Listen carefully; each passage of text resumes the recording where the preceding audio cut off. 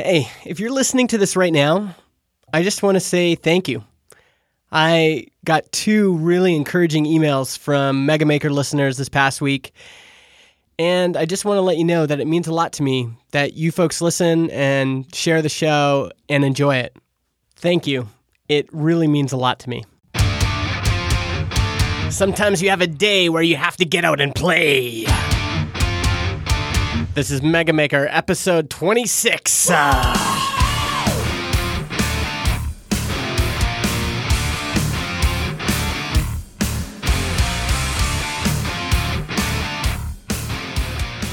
of the things I'm experimenting with on this show, and really this year with my Make 100 Things challenge, is this idea that you might be pursuing somebody else's path to success. And everybody has a hero that they're trying to emulate or that they wish they could be like. And the trap is we look at what got that person to where they're at, or what we think got that person to where they're at, and we try to reverse engineer it and apply it to our own life. But the truth is, what got them there is not the same thing that will get us there. And if you could truly see what their life is like, you might not even want to be that person or be in their situation. So it's imperative that we remind ourselves that we need to forge our own path. We need to figure out where we want to go and how we're going to get there. And following someone else's lead might actually be a slower way to achieve what we want to achieve, because we're going to be trying to replicate all these things that occurred in their lives when that doesn't make sense for us. And I think one of the reasons I'm really enjoying this current creative sabbatical that I'm on, where I'm not doing full-time consulting and I'm not doing a full-time job and I'm just working on my own little projects, I think one reason it's working is that I'm doing everything on my own terms. I'm not trying to be somebody else. I'm just trying to be me. In a lot of ways, I'm trying to figure out what me is. And every month, like I said before, my income goes to zero, and I have to figure out ways to earn a living. And that's incredibly scary, but it's also incredibly freeing, because I know it's up to me. It's not like I'm trusting in someone else's path or steps to success. I have to trust in my ability to be creative, my ability to make good decisions.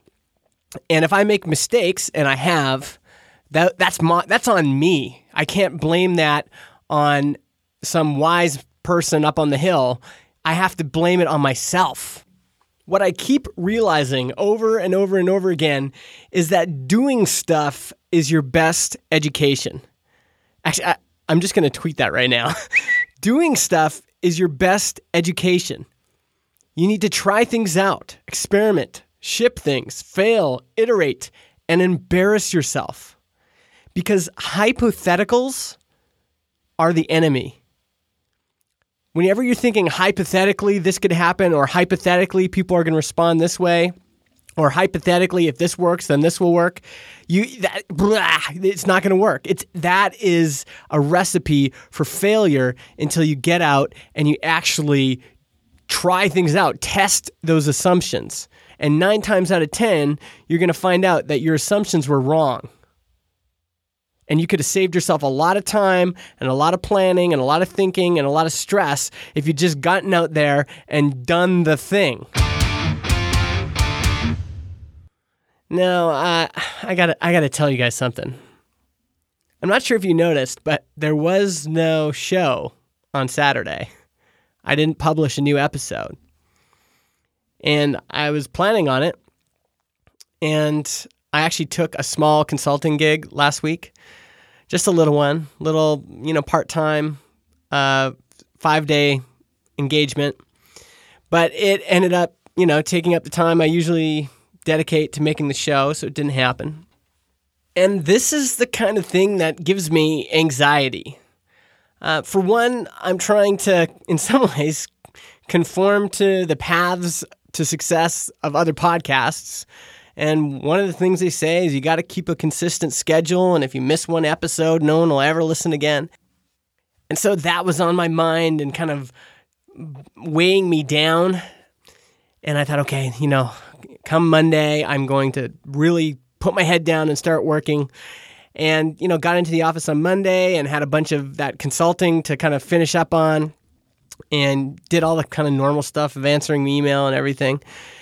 And then Monday night, I couldn't sleep. I woke up in the middle of the night and couldn't get back to bed. So I just felt like writing. And I wrote a piece that I'll probably publish this week. But the next day, I'd had like 3 hours sleep, and I went to Ratio, the coffee shop that I normally go to, and people kept saying, Justin, you look exhausted. And every ounce of my being is trying to stay awake and trying to get some work done and just trying to hustle. You're supposed to hustle and you're supposed to... But I just couldn't keep going. And so I gave up. I said, okay. Rode my bike back to my place. And I had this amazing nap. And this all happened yesterday, Tuesday. Tuesday is the day where I also have to pick up my kids from school. And normally it drives me crazy because I like to get a full workday and I like to get to my office at 9 and leave around 5 o'clock. And I don't know why. It's just ingrained in me. And I get anxious when I don't get a full day's work in. Even if I'm just here, not getting much done. I have to be here till 5. I don't know why. But I woke up from this nap and I thought, you know what? It was beautiful. It's May. It was May 10th. And it's really hot here in Canada. Let's see, what would be the 28 Celsius to Fahrenheit. So it's like 82.4 degrees Fahrenheit. Sun is shining. I pick up my kids from school and I say, and normally I go home and I try to get more work done. And it's always like the kids need me and I'm trying to do both. And this time I just said, hey, why don't we go to the beach? And so we went and it was amazing. And between going to the beach and hanging out with my kids and having that nap, I felt so rejuvenated today. And it made me think about this pressure we put on ourselves to always be going, always be moving, always be hustling, and how sometimes the best thing you can do for your creative self is to say, you know what, I'm just going to relax. We're not doing ourselves any favors if we're just grinding ourselves into the ground. So yes, we've got to work. We've got to get things done. We've got to, set deadlines and shoot for them. But on the other hand, that this kind of mindless grinding isn't helpful in the long term or even in the short term. All right, last week I promised you an update on the current Maker project. I've teamed up with my friend Marty Dill, and we're working on a project called remoteworkers.club. And I said last episode that I would have a revenue update for you. So did that happen? You just heard how my week went. Were we able to get anything done? Well, let me call Marty. Now, first, some of you are complaining about that Skype ringtone I use.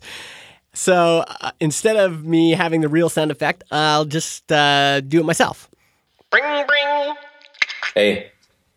Hey, Marty. How's it going, man? It's going good. How are you?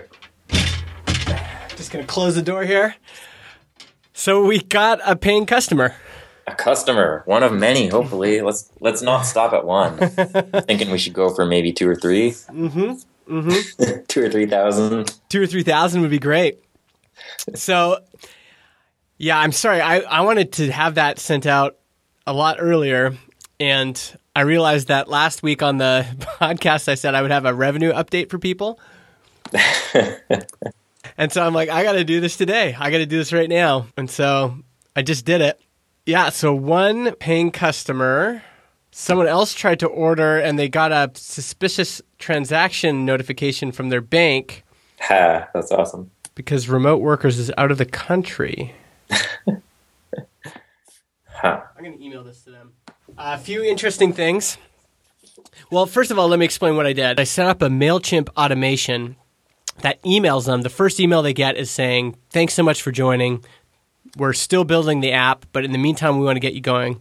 There's 2 things you need to do. One is update your profile, and it just takes them to the MailChimp profile. asks them for online resume, online portfolio if they have it, and then to choose their programming language. Incidentally, because remember how we said we were going to focus on software developers first? Yep. The only 2 replies I got from that email I just sent out were both designers asking if... Time to pivot. So I'm going to update that. Here's a question, actually. Do you think... Because I just realized how crazy this is. Do you think you would sign up for a beta like this where you can't see screenshots or anything? Probably not, to be honest. I'd be like, where is the actual product, man? Show me some screens. So what we're asking people to do is actually pretty crazy. Take a leap of faith. Sign up. Yeah, take the leap of faith. Hey, so it's me again. It just hit me how crazy it is that there are some folks already on our waiting list that trust us enough that they were willing to join this beta without having seen the app that we're building. And to start, we're going to be doing everything manually. We're going to be interviewing them manually over the phone. We're going to be filling out their profile manually and starting to make matches with potential employers. And the reason I love this is, first of all, it shows that people really, really want it. They're willing to pay for it even without having seen it. And number 2, it's going to give us a sense of what is really at stake here. What are we really going to be providing for these folks? What do they really need? What does it actually, how does it manifest itself? And so in this paid beta period, we're going to be able to figure all that stuff out. So the last thing Marty and I did on our call, and we try to do this every week, is set goals for next Wednesday when we talk again. Yep. So if we're going to set some goals for next Wednesday, what do you think is reasonable? My goal is to go through these 10 calls and start. Yeah. I'm gonna also start doing the employers, like going out and finding employers and just sending people initial emails, just so that there's that feeling of like, this is what it would look like to be getting passive remote job offers from us. Yep. What do you think you can accomplish in the next week? I don't know. What should I attempt to accomplish? I can finish ripping out all the stuff we don't need, maybe. Yeah, I think... Start working on ChargeBee. I think if you could start working on ChargeBee, that would be good. Seeing how we can... Because the sooner we can integrate that, the better. That would be huge, actually. If there is some sort of sync over the ChargeBee API, it would be better if we do that and sync existing members. Rather than creating them. Yeah, and then duplicating them. So if you could look into that and see what it would take and start working on it, I'll wait until we sync before I start filling out their profile. Yep, sounds good. And then next Wednesday, let's touch base again. And I think if we've accomplished those things, first of all, we'll know more about our customer. We'll know more about what they're looking for. Yep. Yeah, that's the piece that we got to figure out. Sweet. Anything else we should talk about?